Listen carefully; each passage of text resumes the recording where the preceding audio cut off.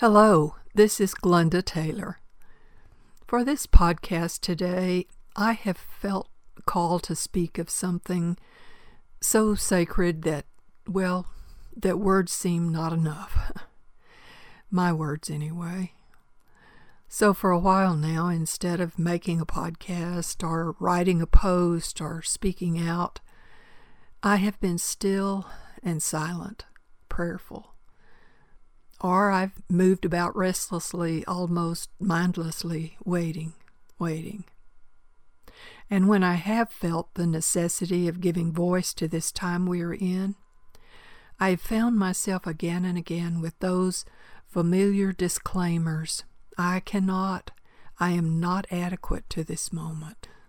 But it seems I'm not allowed this escape from the duty, the privilege of sending my voice along these currents of sound to you on this Mother's Day in the midst of a deadly global pandemic. So, however inadequate I may be, or any of us may be, to wrap our words around this moment, yet I will give myself permission to share with you my thoughts just as they come to me.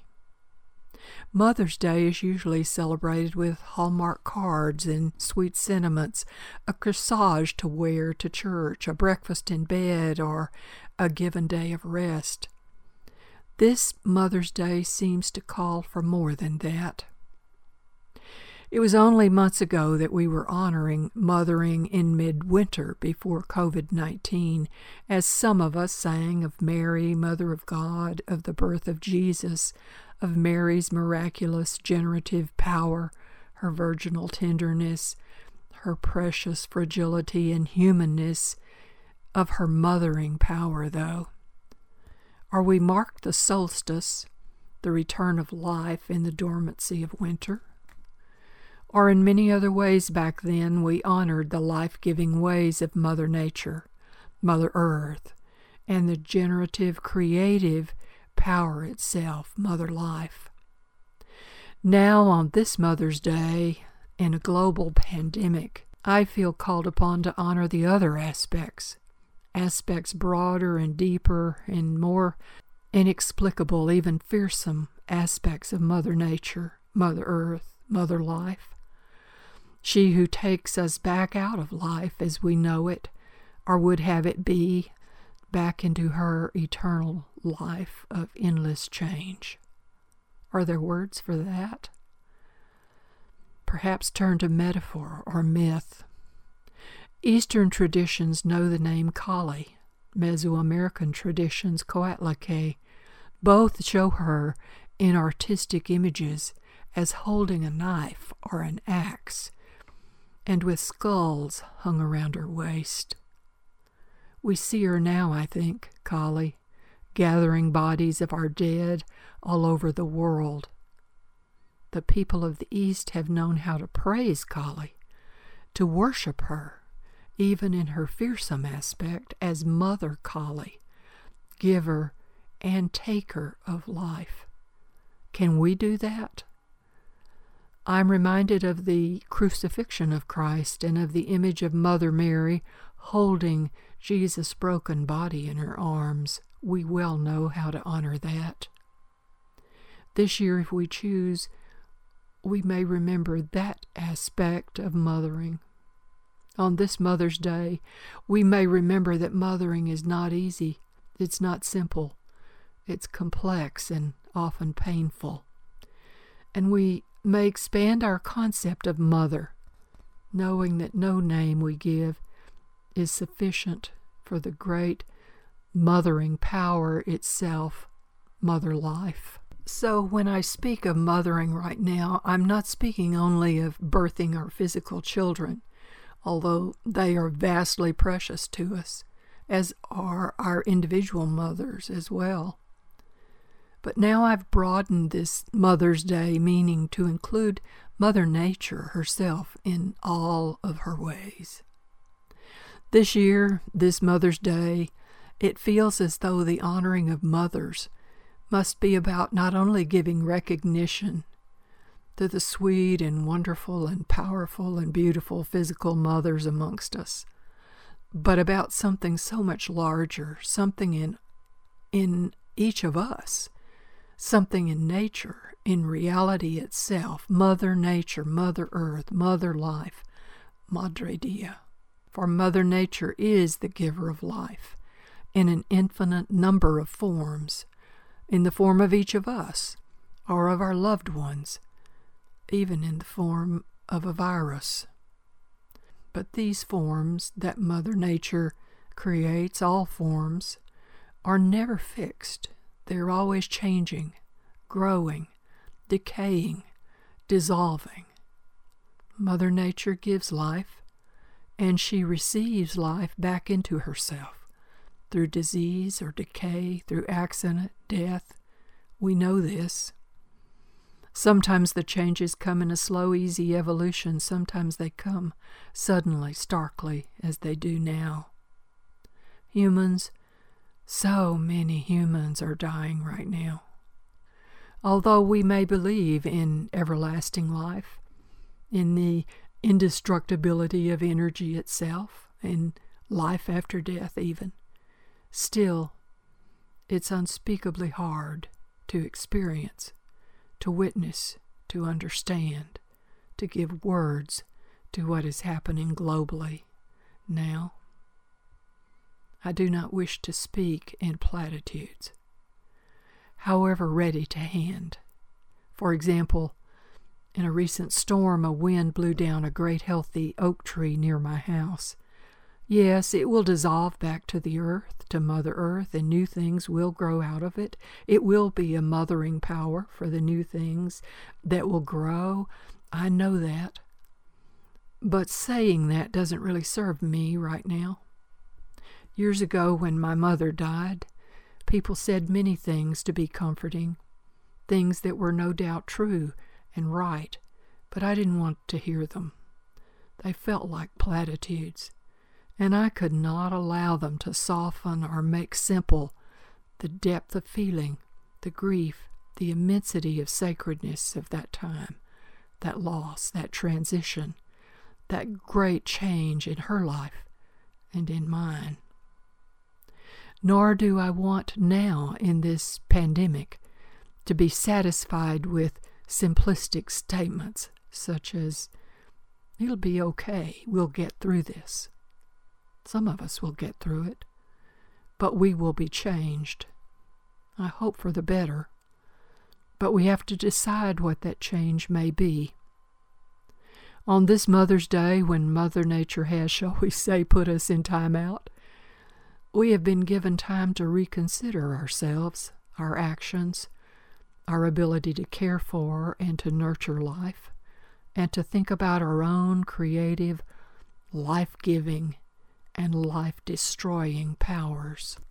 Mother Nature is in all of us. It is what we are made of. And again, I'm speaking not just about childbearing women who are capable of mothering. Mother life surges in all of us, giving us forms of fertility, creativity, along with the ability to nurture, preserve, protect, or destroy. We have the power in us to preserve or destroy much of Mother Earth itself. We have the power to change the way things have been, or to continue again the old ways of life that we have become accustomed to. Our own creative impulses can contribute to newness of life, or not. And we can help decide what our new lives will or could or should look like if we choose to honor our own mothering powers, whoever we are. And we can take a good long look at our own powers of destruction. Sometimes in the dissolving, the decaying, the destruction, the loss of what we have loved, Mother Nature can seem unkind, unfair, even wicked or wrong or evil, as can any mother, any mothering power, any life form. We have the archetype of the wicked stepmother, the angry fairy godmother, the dark witch, to remind us of how universal this awareness is. Knowing this as I do, and having experienced often enough in my lifetime the long shadow cast by the inexplicable occurrences that take away our joy and our simple peace, I continue to bear witness each day to the sorrow and suffering this pandemic brings. I am aware of so much grief and fear, as well as so much transcendent grace and courage and strength that also comes forth in times like these. I do not turn away from the news daily of the dangers and challenges so much. It has sent me into the stillness at the deepest regions of my being, where I pray and listen and care. In my daily prayers, without a sense of entitlement, but with a deep sense of gratitude, daily I acknowledge and pray for the mothering powers of the caregivers in this pandemic who are even now risking their lives for others. I pray for the mothering power of all those who are staying at home and social distancing, protecting, nurturing, educating, entertaining, and being creative with their families. I pray for all those so sick, so alone, who are in transition out of this lifespan, and for all of those who are healing, and those who wait fearfully for them to get well, for all of those who are fearful, and those without food or a job or the means of support and nourishment right now, and for in each of us the creative, mothering power necessary to create new ways of life, new ways of being in the future that better serve all of us and the earth and life itself. And of course, I pray for myself that if it is right, I may continue to live so that I may serve life. And always I acknowledge and honor my own concept of the Great Mother as she gathers to herself all the lives lost. But I do also at times turn to look in another direction for balance, to see all else that is not dying, that is still here flourishing. Daily I walk in the lush forest. I sit and touch the earth. I watch the trees sway in the invisible wind that touches my face gently. And in many other quiet ways, I register and take in the beauty, the immense beauty and wonder of life still flourishing, even as this harsh storm of death and destruction is moving in our world. So each day I send on to you an awareness of this beauty and peace and comfort and balance. And I pray and talk to and think about Mother Nature in all her manifestations. As I turn to her, acknowledging all her ways beyond my understanding, I dare to say, small as I am, Mother, thou giver and taker of life, shaper of energy, time, and space, you who bring us into being, nurture us, and then shepherd us back out of form, sometimes with ease and meaningful ceremony, sometimes abruptly, even ruthlessly, it feels like, sometimes justly or unjustly, it feels like.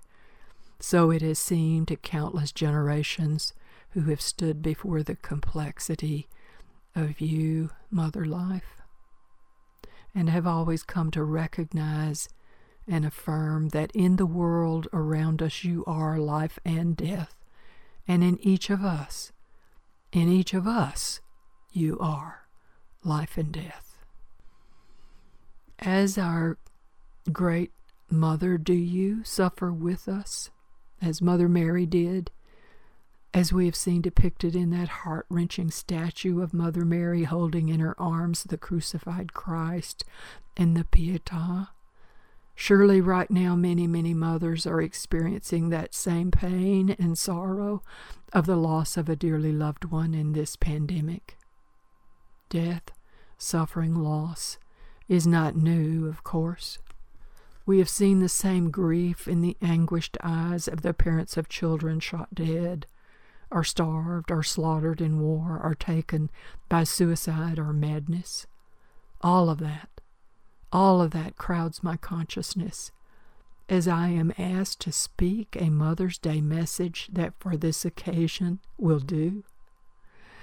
I have for years collected image after image of the Great Mother, ancient images that were painted on cave walls, carved in bone, shaped in stone, art forms created down through the ages to honor and acknowledge the great complexity, the many-sided depth of this energy, this power, this mothering way of being.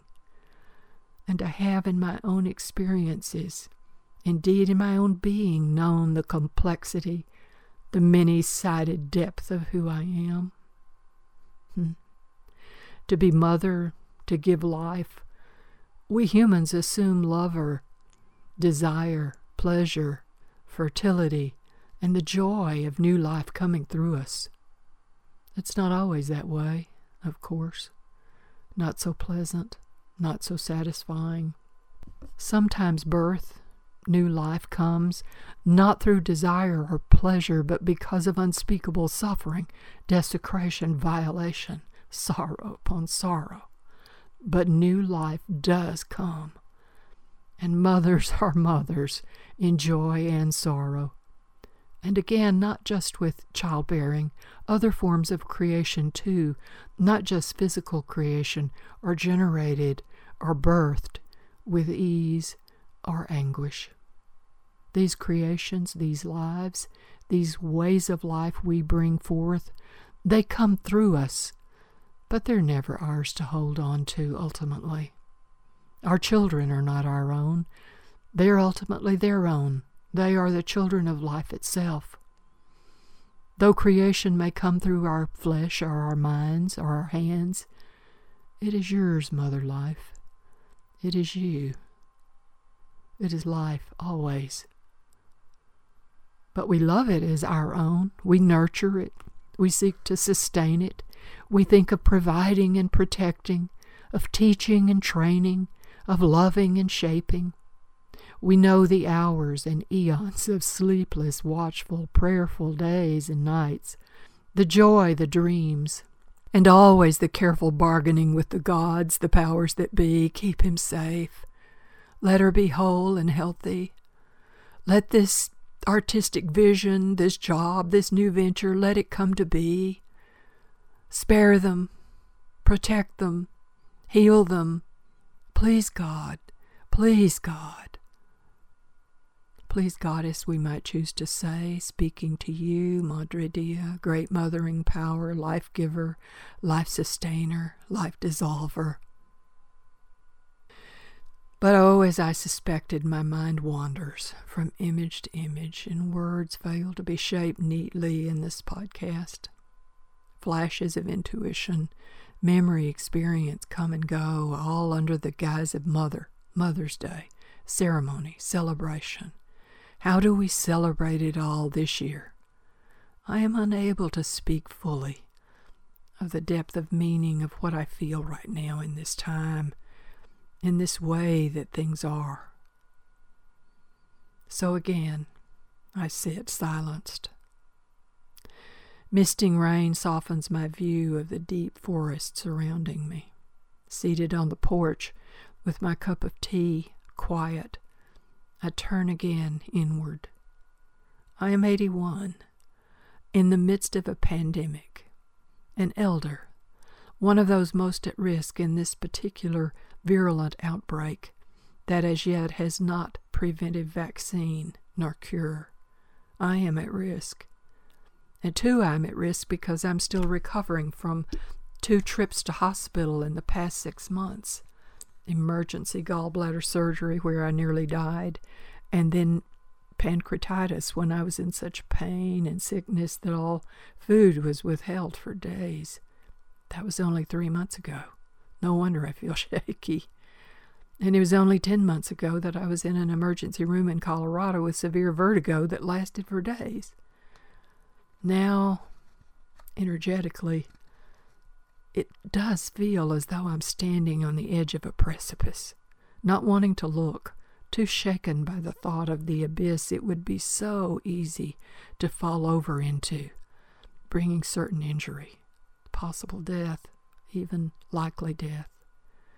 No, in my very active imagination, I do not willingly risk the edge of the precipice, though it is ever present in my awareness now. It's not out of fear that I withdraw, but rather out of deep respect for the reality we are all in now. Change of many sorts: medical, financial, political, climate change, storms, fires, and all else. I do not fear to die, but I'm not ready yet, I think. I'm just finally getting started with some things I always wanted to do. And so I sit quietly, often now, to calm myself. I allow myself to be in my mind on the bank of the West Dolores River, my back against a massive tree that feels so solid and safe and upright, and that cradles me between its smooth roots going down from the tree on either side of me, anchoring the tree and its origins in the earth. The tree is not, I know, invincible. It is an elder like me and will one day fall, but not yet, for now the tree and I reside by the river tumbling past us, splashing over rocks and boulders and other fallen trees and debris.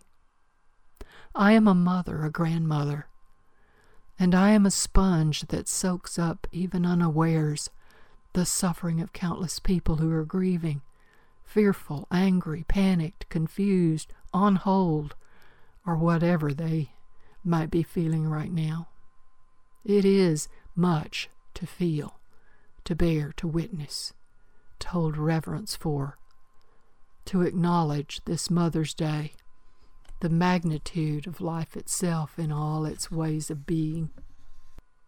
So I spend time being both ways, aware of the precipice, the abyss, the news every day, bringing with it the possibility of disabling depression of my giving up. And I also spend time in meditation, seeing myself sitting calmly by that great tree in my memory, feeling the cool, moist earth beneath me, with the velvety, slender green leaves of grass slipping through my fingers, and the sound of the river nearby, the current of everything constantly changing. And again I become aware also of an eagle, of the smooth, amazing float and drift of an eagle, resting on a current of air that moves invisibly, carrying the eagle along effortlessly. The currents will continue to move, currents of air and river and time and circumstance. For now it is essential, I think, for me to be with that eagle, alert, aware, with keen vision of what there is to see, what is happening always, but also floating with the eagle on a current of grace, having patience to wait respectfully, gratefully for the next thing when the current shifts or ceases and I must fly. Where? When? How? Yesterday evening, Christine and I wandered her land, walking among the wildflowers, acres and acres of wildflowers blooming on her land, all colors and sizes and shapes of shining, beautiful flower beings. Again, I seem to notice the brevity of this life. Each flower blooms briefly, face turned to the sun, brushed by bees and butterflies, touched by dew, bitten by bugs and torn by wind or rain, and then they're gone. The bloom is gone. The plant also will die back come fall, to wait for another season until next year's return, probably, possibly, if the circumstances of Mother Nature's life allows. Sometimes, when depression has slipped up on me, or when I've taken in for too long the heavy grief that is everywhere around us right now, I think about flowers blooming on some unobserved meadow, or on a cliffside, or in a crack in concrete. Why bother to grow against such odds of weeds and grass and being overrun by tractors or cars or knocked down by hail or whatever? Why exert yourself to bloom so briefly, most often with no one to see you flower, to admire you in your small, elegant, perfect beauty, when your life is so short? Why bother to live at all? More than once I have stood on that precipice between life and death, feeling all that, and then feeling a despair darker than mere depression. I've always managed to step back, choosing again and again to live, despite such deep awareness of how hard life can sometimes be. The poet, of course, long ago answered the question posed to the frail flowers as he searched his own hopeless reaction to his own mortality, the brief expanse of any life, the short duration of all the meanings we have held so dear. The poet answered for the flower, quote, "Beauty is its own excuse for being." So now I say, life itself is its own excuse for being, however it is, however brief. It is enough. Yesterday, the fullness of feeling that flowed over me as I walked among the flowers, as a supermoon, a full big moon, rose over the treetops and filled the sky, just as Christina put a tiny match to some kindling to start an evening campfire there on the edge of the meadow of wildflowers. I had such a fullness of feeling, such an overflowing gratitude to Mother Life, Mother Nature, Mother Earth, and to my own mother who gave me life, and to all the mothers everywhere, to the mothering power that is in everyone, man, woman, child, the power of life and death, the timeless eternity of the ever-changing nature of things. Madre Dia, Mother Life, you are your own reason for being, and I and all else are in you, coming and going, living and dying, eternally, in every form.